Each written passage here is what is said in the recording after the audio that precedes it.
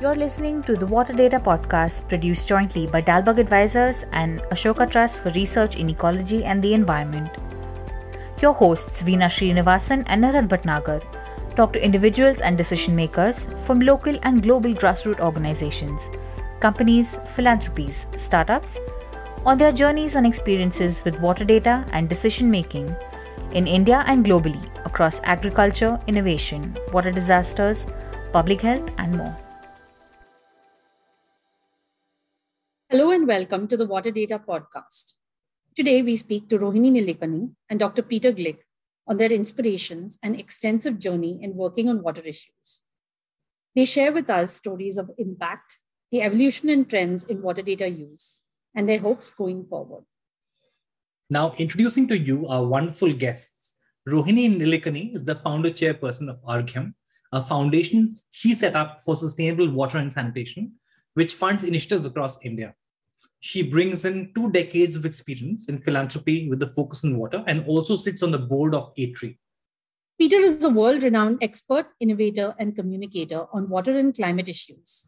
In 1987, he co-founded the Pacific Institute, which he led as president until mid-2016. Peter has been a pioneer in developing work on various concepts. His research contributed one of the first analyses of climate change impacts on water resources, the earliest comprehensive work on water and conflict, as well as the human right to water.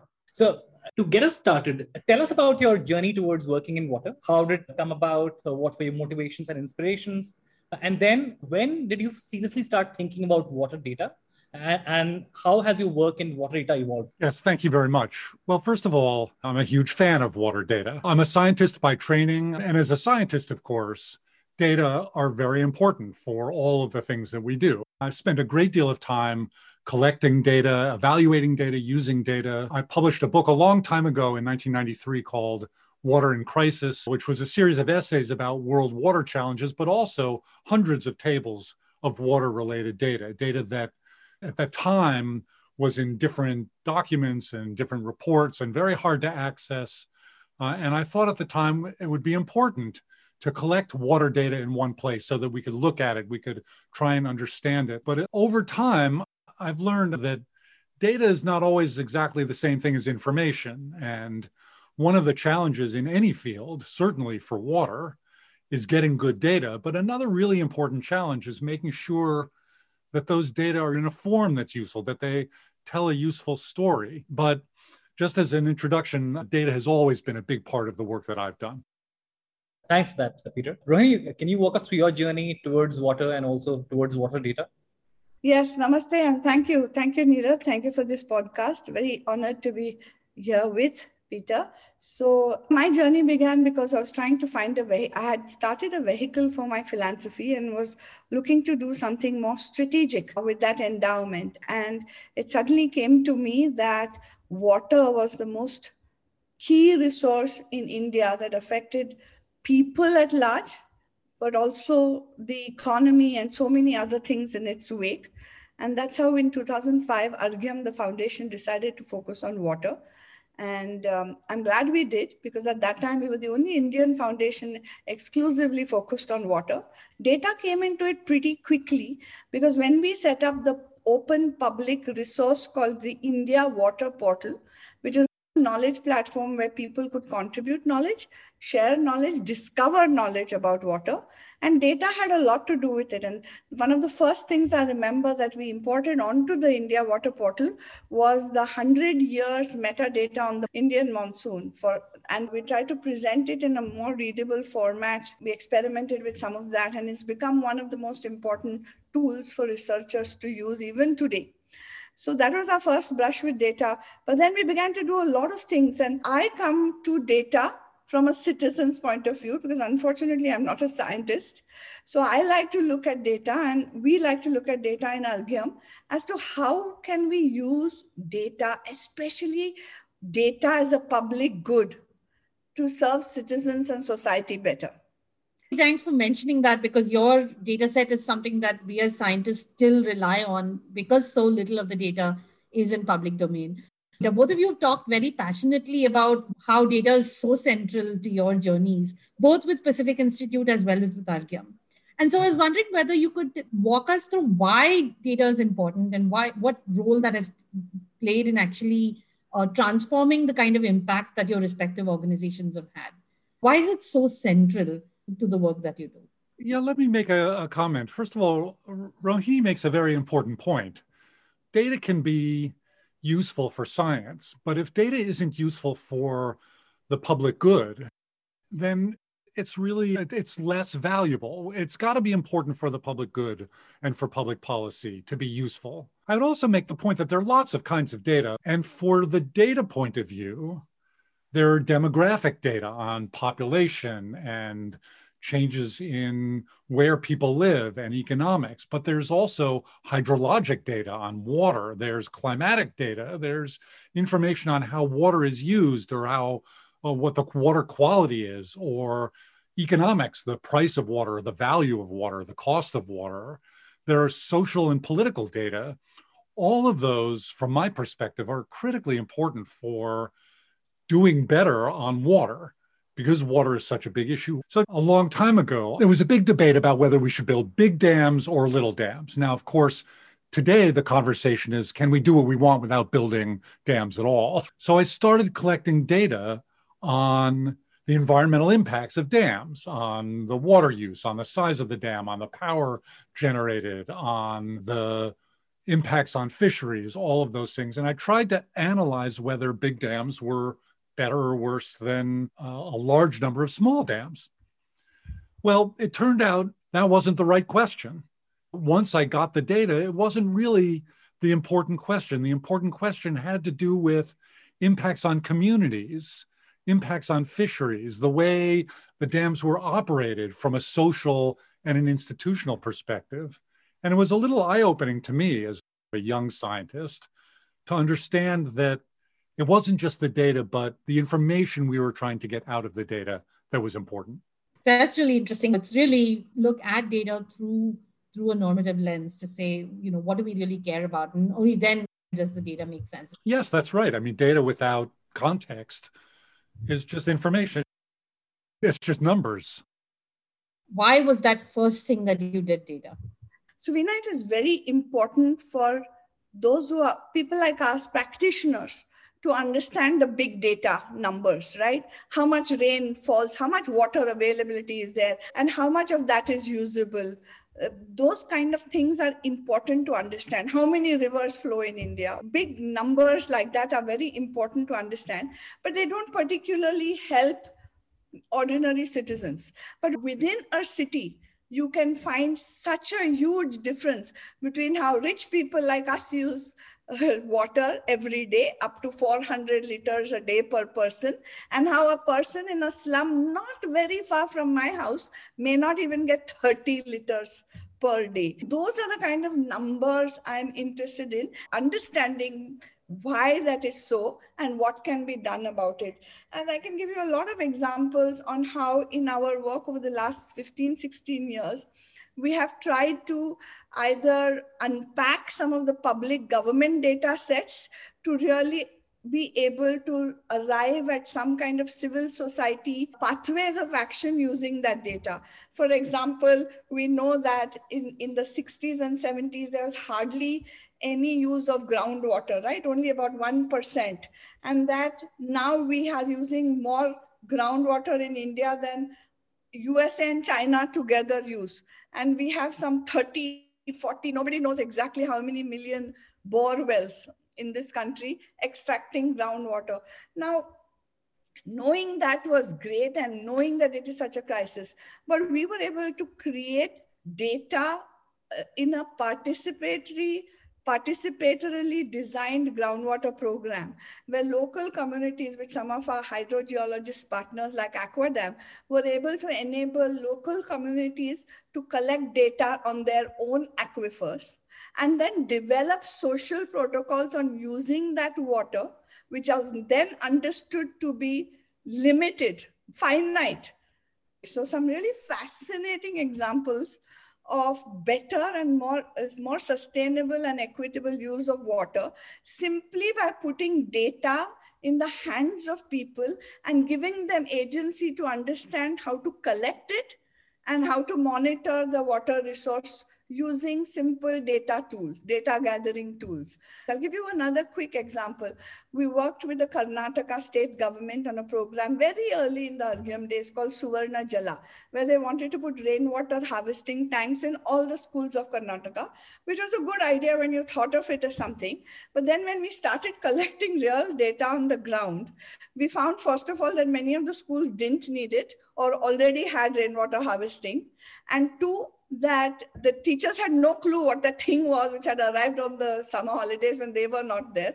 And it was not possible for them to use it properly without adequate training, etc., etc. So using that data, we went back to the government and they stopped the second part of that program to redesign the whole thing. And they saved a lot of money off the public exchequer in the bargain. So we try to use data in that manner. Thank you, Rohini, and thanks, Peter, for pointing out both the difference between, let's say, data and intelligence. Data is not knowledge, is not intelligence, and also the need to situate some of this in very real use cases, right? And that's actually my question, right? So, where do you see us right now in terms of maturity? Have we become smarter around water decisions over the years, over decades? And if you had to think about, let's say, both the supply side and the demand for water data, so on the supply side, what kind of data is now available? What kind of technologies exist? What kind of things are possible in terms of analysis and even serving it in interesting ways? And on the demand side, how many stakeholders, let's say in the private sector, in government, in civil society, are asking for that kind of intelligence? How much are end users asking for this in order to take decisions very differently, let's say in agriculture, in industry, in even natural ecosystems? I have a few thoughts, perhaps. On the first question, and maybe we'll come back to this, there are still serious problems with water data. And there has definitely been an evolution in water data. We, for a long time, collected a very narrow set of water data.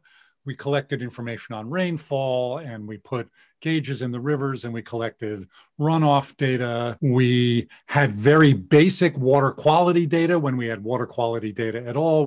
We'd measure the water quality for just a few components.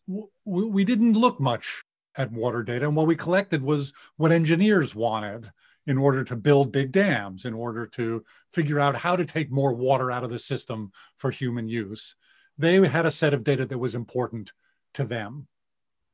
And that was the supply of data at the time. In the last few decades, and maybe really in the last few years, I would say there's been an explosion of interest in water. There's been a growing realization of the water crisis and the many different dimensions of the water crisis. There's been more and more awareness, more and more activities by not just the science community, but by communities, local communities, in trying to figure out how to understand and address their water problems. And that has pushed, as you've described it, the demand side for water data. It's changed in a positive way the kinds of water data that we realized we needed to collect in order to address our problems. Data about how much water we really need to do certain kinds of things, data on the ecological impacts of that water, data on the economics of what water was costing people and related to the human right to water, whether we should be charging money for water at all. That demand side has changed the nature of the data that we collect in a good way, I believe, but it has also highlighted some of the big gaps that we still have in the data that we're not collecting. Just one important point here is there's also been an evolution in the way we collect it. Rohini mentioned the issue around groundwater. Groundwater over extraction is a problem in India, but it's also a terrible problem in the United States and in China and in the Middle East, where we use more groundwater than nature recharges. And that's simply unsustainable over time. And we knew we were doing that. But in the last few years, we've started to launch satellites, Earth observing systems, that have collected new forms of data that have really brought to light the nature of the groundwater crisis. A series of satellites called the GRACE satellites is one example, where we can now see and measure and provide detailed information on the severity of the groundwater overdraft problem and where it is. And that has spurred a whole set of really interesting conversations about what can we do to protect groundwater, to restore groundwater, to cut overdraft of groundwater. So it's a good example of an evolution in the way we collect data and the way we evaluate data and what we think is important. Rohini, coming to your vantage point, can you share with us what trends you've picked up around water data, both on the demand and the supply side, and also what prompted the shift to the societal platform approach for water? So maybe if you just explain that approach as well, and the reasons why you felt that was the right thing to do. Right. So when it comes to bazaar or the market, the demand for understanding water and data on water must have skyrocketed, because now it has become a key constraint in the supply chain from manufacturing to software industry everywhere, right? Because when you don't have water, you can't produce anything, even if it doesn't appear to be related to water. So I know that the market demand for water data has shot up in the last few decades in India. And that's where some of the differences begin to appear. That today markets, corporations can acquire water data for their use, and we don't even know how they use it. But today, as Peter was pointing out, private satellites can give markets access to data which the common citizen cannot, and the state will not share. Because data is an extremely political subject. And especially in India, you have seen where water is both a state and a union subject under the constitution. And because water sharing is such an important political subject, we have seen how many times there have been state battles almost over the sharing of, first of all, the sharing of data, and then the sharing of the water itself.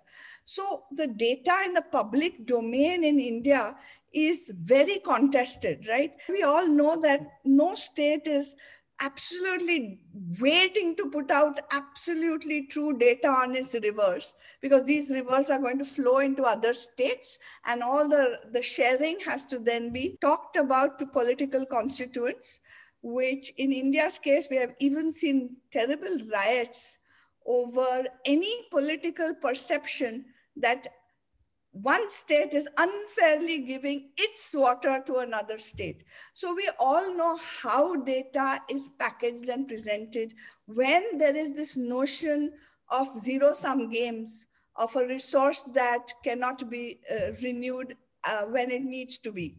So that's a very important thing when it comes to the supply side of data, which is why it's very important to have civil society or civil society institutions or citizens try their best to ground truth the public data so that they can make local decisions at least with more accurate information.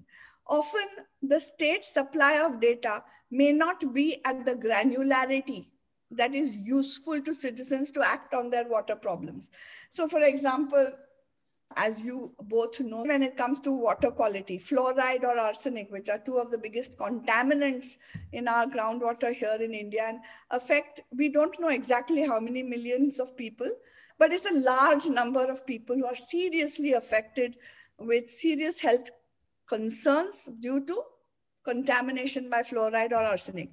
But the point is, if I'm sitting in a taluka or a small zone somewhere in a generally arsenic affected area, it doesn't mean that automatically all my water sources necessarily have arsenic. Sometimes, like we found out in our work, say in Balapur in Orissa, though there was a lot of contamination, it was not reported in the government data sets. So then our partners had to work with the parliamentary representative and actually get Balapur represented in the MIS system so that they could get the funds to tackle arsenic. So we would love to see a world where there is data coming from the top, but there's also ground truthing and data contribution from below, so that data is not always just going from in one direction from bottom to top, or only one narrow direction from top to bottom, but like water flows in multiple directions. And so for us, it's really, really important to see how data can be used as empowerment of the samaj, of society. Because markets can easily empower themselves with data. The state, of course, sometimes has a monopoly over data. But what about citizens, right? So if citizens have to use data so that they can develop more agency for themselves and their institutions, how do we restructure the idea of data? And how do we, in this 21st century, flip the idea of data as something that either the state or the market uses to something that citizens can empower themselves with? And so we came up with a broad structure, which is a part of what we call societal platform thinking, in which we allow, first of all, for the principle that instead of solving a problem, how can we distribute the ability to solve? The way I think about societal platforms, Rohini, is really water data as an API, right? So an API that allows water data to get used in different contexts, right? And it's almost like the internet of water data, where if you have certain base data which is described in a certain way, then you actually have different kinds of use cases opening up in all kinds of settings, agriculture, industry. So Peter, the question is, from your vantage point, how is water data different, let's say, from CO2 data? And also, what is the importance of having water data get used in non-water settings, in non-water industry settings? Well, I'm not sure the best way to describe the difference between water data and CO2 data. There are raw data that are just provide numbers about a physical or a geochemical factor. And then there are data that are ultimately useful for informing public policy and community decisions. You know, CO2 data tells us how much carbon is in the atmosphere, but it doesn't tell us by itself where that carbon comes from, or what the consequences of the carbon will be for climate change, or what the consequences of climate change will be for society, which is what we really care about. And similarly for water data, you know, how much it rains or how much water flows in our rivers, you know, it tells us a physical fact or geochemical fact if we look at water quality. But again, the things we really care about are implications for the things we want to use water for, or implications for human health. What I'd really like to highlight is really 2 points that Rohini just made very clearly. The first is that politics is a very important piece of this. For a long time, and even today, some water data were collected by governments and kept secret. They were considered national security issues, and they weren't shared because of concerns about what neighbors might use those, political neighbors might use those data for. The public was rarely involved in collecting data. And I think we're slowly seeing a change in that. The internet has certainly facilitated our ability to share information. Satellites launched produce data that is much more accessible to the public, that previously governments were able to keep and hold secret. So the idea that data ought to be open source, which is something I believe in very strongly, is a really important one. And any tool that we can develop that promotes the sharing of data is important for making those data more useful. The other point that Rohini made, which I also want to agree with completely, is this issue of granularity. So yes, we know that hundreds of millions of people are exposed to concentrations of arsenic in certain parts of Asia that are unhealthy. That's really important from a policy point of view and for developing strategies for dealing with arsenic. But it's also really important for me to know if my water has arsenic. It doesn't matter to me so much that 100 million people have bad water with too much arsenic. I want to know what my water is like. And that requires a different granularity of data. It requires me to be able to test my water, or for someone local to be able to test my water and share that information with me, and then provide the resources to help me deal with that problem. That's a great point that both of you have just raised. And Rohini, I wanted to ask both Peter and you this question, which is, I know Rohini's thought a lot about trust and legitimacy, right? And a lot of what you said, Rohini, is about all of these battles over data, right? Where the battle over water has now turned into a battle over data because the states control the data, and then they often bring conflicting data sets, and then it becomes the battle of the data sets. And then, Peter, you just talked about this idea of people want to know, is my own water, drinking water polluted, or maybe is my neighborhood lake polluted? But what we see, and this is in our local context now in Bangalore, for example, we see a lot of battles over who is allowed to collect samples from lakes. So the state says, look, we own the lakes. And so therefore, we're the only people whose data are truly legitimate. And so even if you collect the data, it has no standing in a court of law. How do we resolve that issue of granularity? Because I can collect my data, but if nobody believes it, unless they've collected it themselves, then how do I use it to contest? How do you create systems of trust in public data sets where data is not being collected by only one authority, but everybody can collect data and then they have ways to signal legitimacy of data? So I was wondering whether either of you want to reflect on that. Well, I don't know. I do think it's important that data be trusted and verified, but I also believe it's important that the governments not be the sole arbiters of that governments not be the collectors, the only collectors of data, that there be independent verification. That's a question for different legal systems. Who thinks data are legitimate, what data are considered legitimate. I do think we're entering an era where more and more individuals and more citizens are able to collect data and share data. And when those data conflict with official government data, that should raise alarm bells. There has to be a way for there to be independent verification of data. For too long, governments have failed to collect the data that are important, or they've collected the data that are important and kept them secret from citizens. The internet's helping that. It's obviously not totally solved that problem, but we are seeing more and more collection of data. There are more and more widespread tools.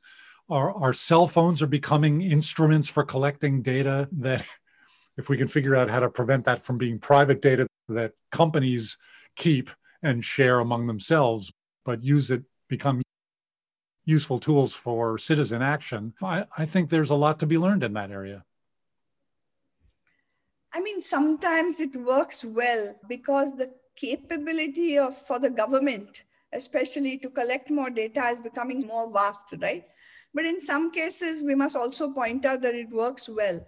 For example, post-tsunami in India, the government started really focusing on getting the right data, the right prediction, the right modeling to tell us when the next threat is going to come.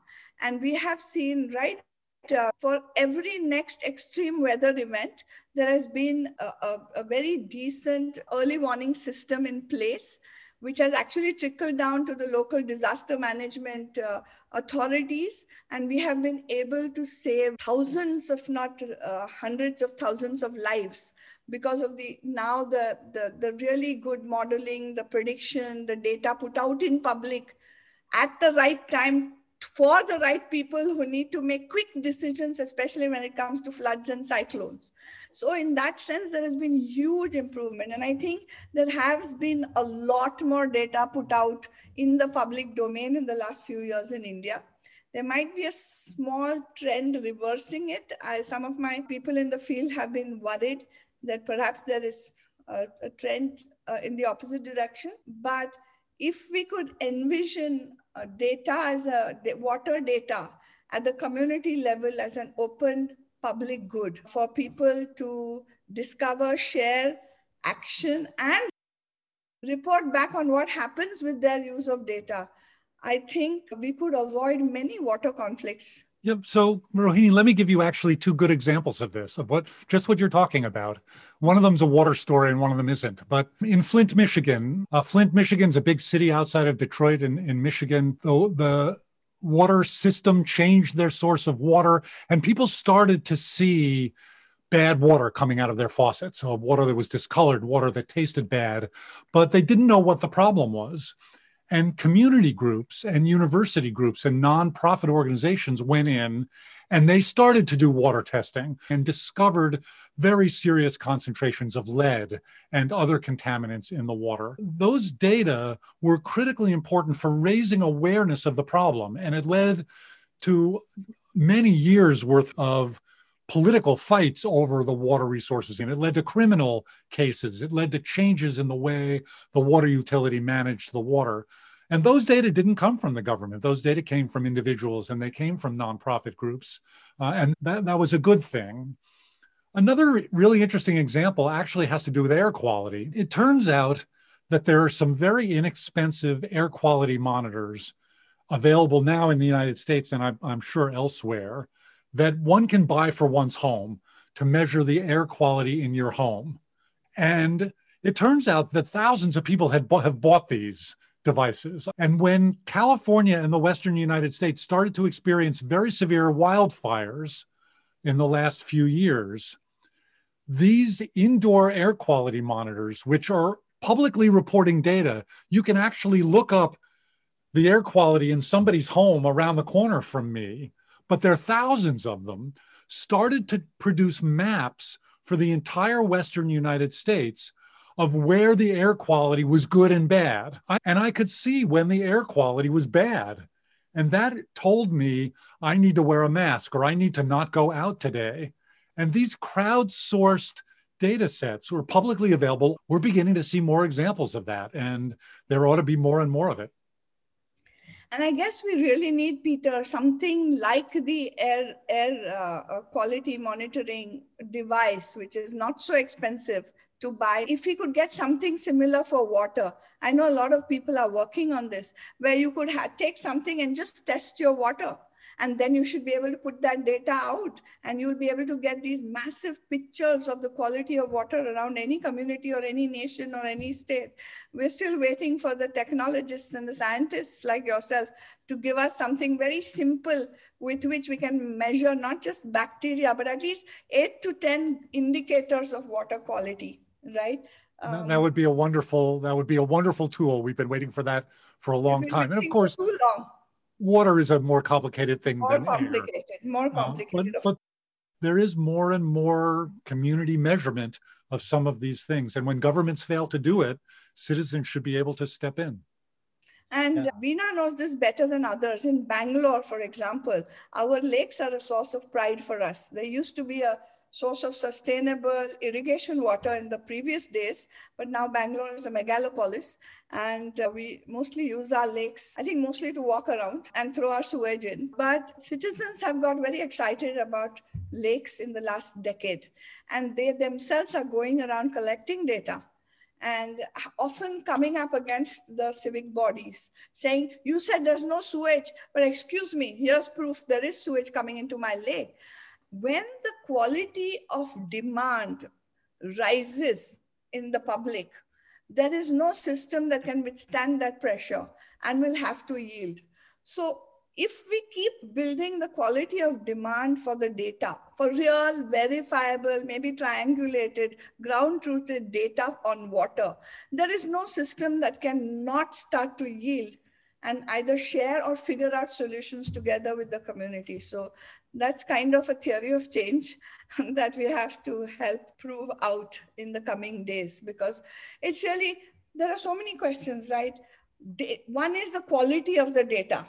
The other is data standards. I mean, there seems to be so much confusion about how to collect data and what are the standards by which we measure something like quality, quantity, accessibility, whatever. And then the interoperability of that data, because you have your data set and I have mine, and if the twain will never meet, then we can't do the big picture analysis at all. And we're stuck between this lack of trusted quality of data, lack of common data standards, and lack of interoperability of data, right? So working more and more towards getting that done.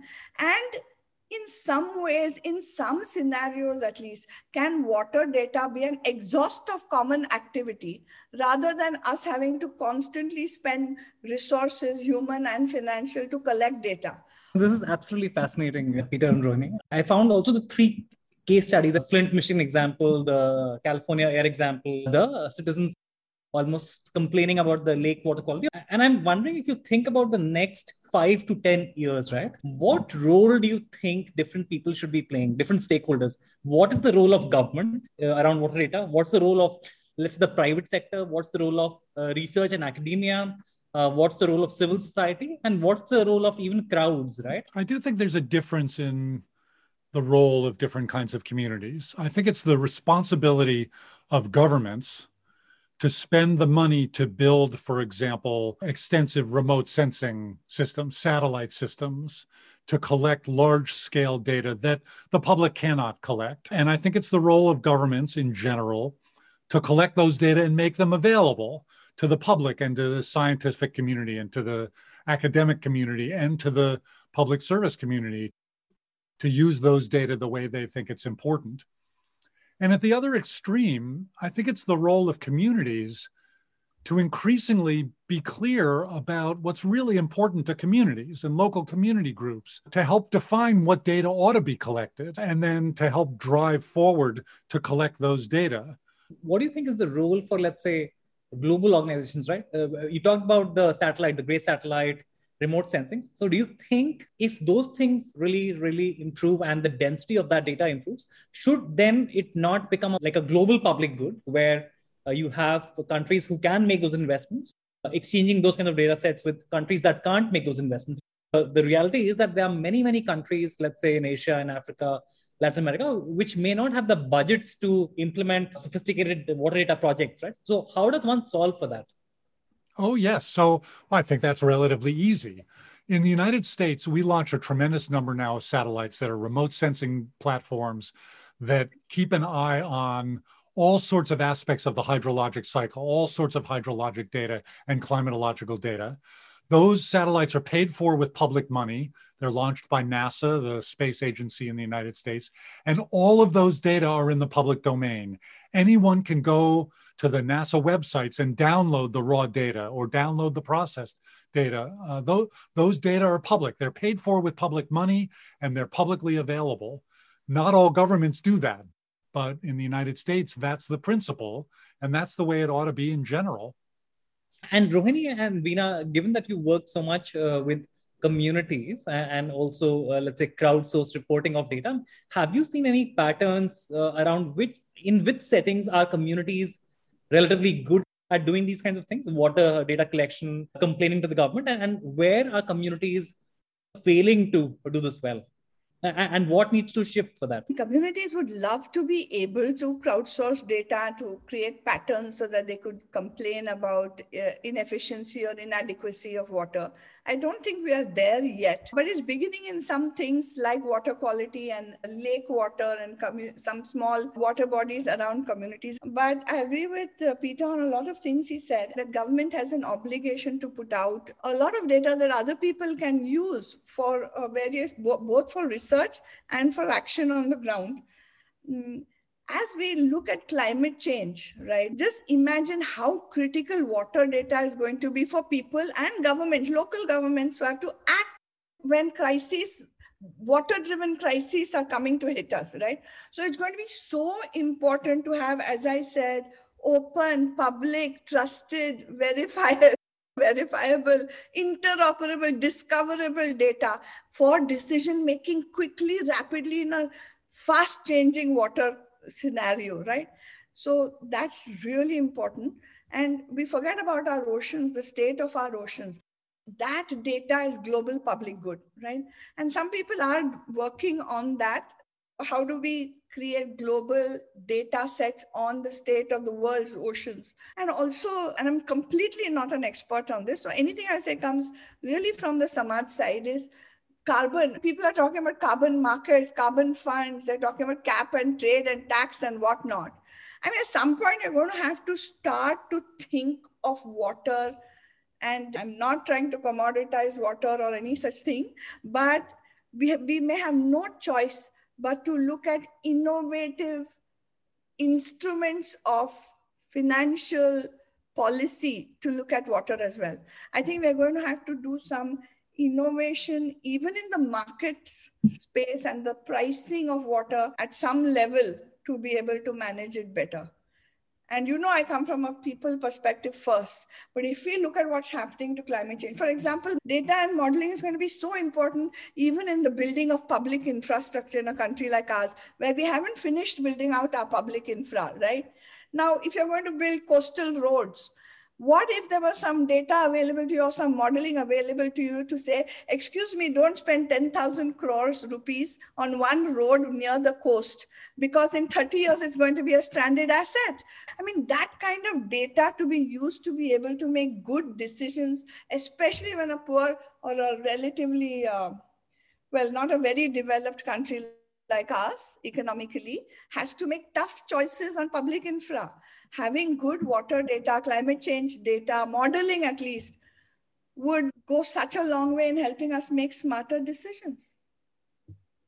You know, there's another actor here that we haven't really discussed very much, and that's the private sector. And there is a growing interest in water sustainability in the corporate sector. There are good companies in this area and there are bad companies in this area, but a tremendous amount of water is used by the private sector to produce the goods and services that all of us demand. And Veena and I worked on this many years ago. We looked at commercial and industrial water use in California. We understood then that very little data were publicly available about how much water different sectors use, how it's used, whether it's used sustainably, what the water quality that's then discharged is. The good news in this area is that there is a set of companies that are trying to be somewhat more responsible in the CSR space, the corporate sustainability space, at understanding what their own water use is and working with local communities to make sure that they're efficient and that they're not hurting the local communities in which they work. But the more effort that's pushed in that area as well, that will also help a piece of this problem. And many corporations still use a tremendous amount of water and do not report or do not measure what their own water use is. And that continues to be a challenge. Yeah, I entirely agree. If we could have much more data collected at various levels on how much water is used for every unit of production of anything, and many companies are now setting their own goals that we will keep reducing this in the whole supply chain year on year, not just because they're suddenly become enlightened, but also because it is a strategic, absolutely strategic sort of imperative to use less of a scarce and costly resource like water. So we are seeing a lot of innovation in that in India and the globe. And maybe there should be much more sharing across the market sector as to how to increase water efficiency down the line, right? I think what I got out of this is the two themes, right? Peter, you talked about data used by companies for better decision making. And then Rohini talked about public data used for better infrastructure development. And I think in our own experience, working with all of the different stakeholders we've worked with at A3 as well, what we found is that when data is used for private decision making, there's a very good incentive to collect better data and use it well. And even farmers are very excited to participate because they want to know how much water they have in their well, because they want to know if they're going to have enough to get to the end of the cropping season. Even though they're doing it as a part of a participatory groundwater monitoring program, their interest in it is primarily for their own private decision making, and not because, is the common pool resource going to survive or not? And that was also the basis of the AP Farms program in Andhra Pradesh, where they had farmers collect the data, but then they were using the data primarily for farmers to learn if their own crop was going to survive because it was a common pool resource. And I think this is bringing me to our next question, which is, at the end of the day, we live in an age of information. We're collecting more and more data, and we are still, if you look at the aggregate water indicators, they're still going in the opposite direction. And so I guess it asks the question, if you're collecting more data but it's not getting to better decision making, what is it going to get us to get to better decision making, especially in that common pool public infrastructure context? And what's it going to take to change the culture of how data is used in decision making? Rohini? If you take the long view, which as I get older, I'm forced to take, more data are available, more water data are available, more communities are demanding certain kinds of water data and producing water data. The amount of good information that's available today is much greater than it was 20 years ago in the water world. We know more, and I believe those information are having an effect on public policy. I think we're slowly making a transition from the old way of thinking about water to a new path for water, as I've described it elsewhere.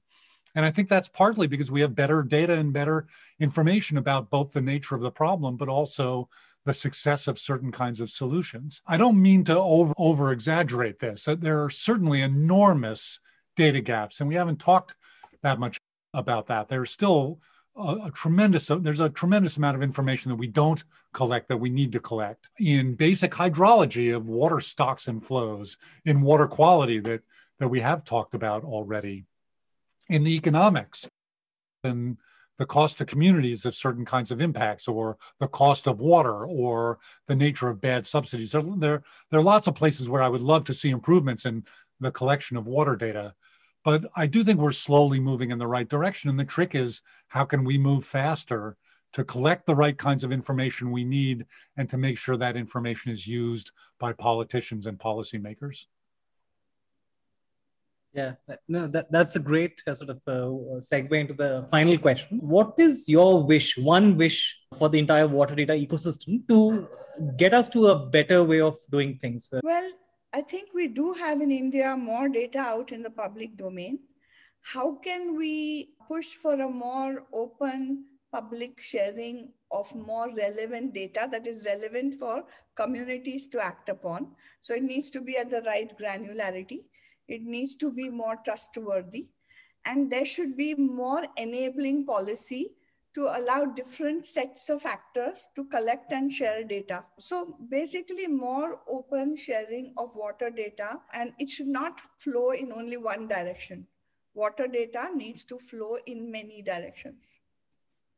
Yes, so of course I agree completely with what Rohini has said. I would just add, my wish is first not a data wish. My first wish is that we have a better sense of what a truly sustainable water system looks like, what it really means to provide safe water and sanitation for every human on the planet, what it really means to support ecosystems and protect the natural environment and the water that the natural environment requires as well, that we have a sense of the proper role of economics in allocating and managing water, but the context of economics in the human right to water and what that means. And if we put all these things together and we have a vision of what a sustainable water system is, then the kinds of data and information that we need to manage that system, to protect that system, to run that system will be clearer. And that will help us figure out what data we need to collect, how we need to share those data, and how we need to use those data to influence public policy. Yeah, Peter, I really like that. This conversation has forced us to put data in the center of the conversation, but actually data for what? Data so that we can all have sustainable, equitable water for all living systems on this planet. Very good. Water for people and the planet. Love that. Yeah, absolutely. Thank you so much, Peter and Rohini. That was a truly inspiring conversation. Thank you so much for agreeing to speak to us and also for kicking off this podcast series on water data.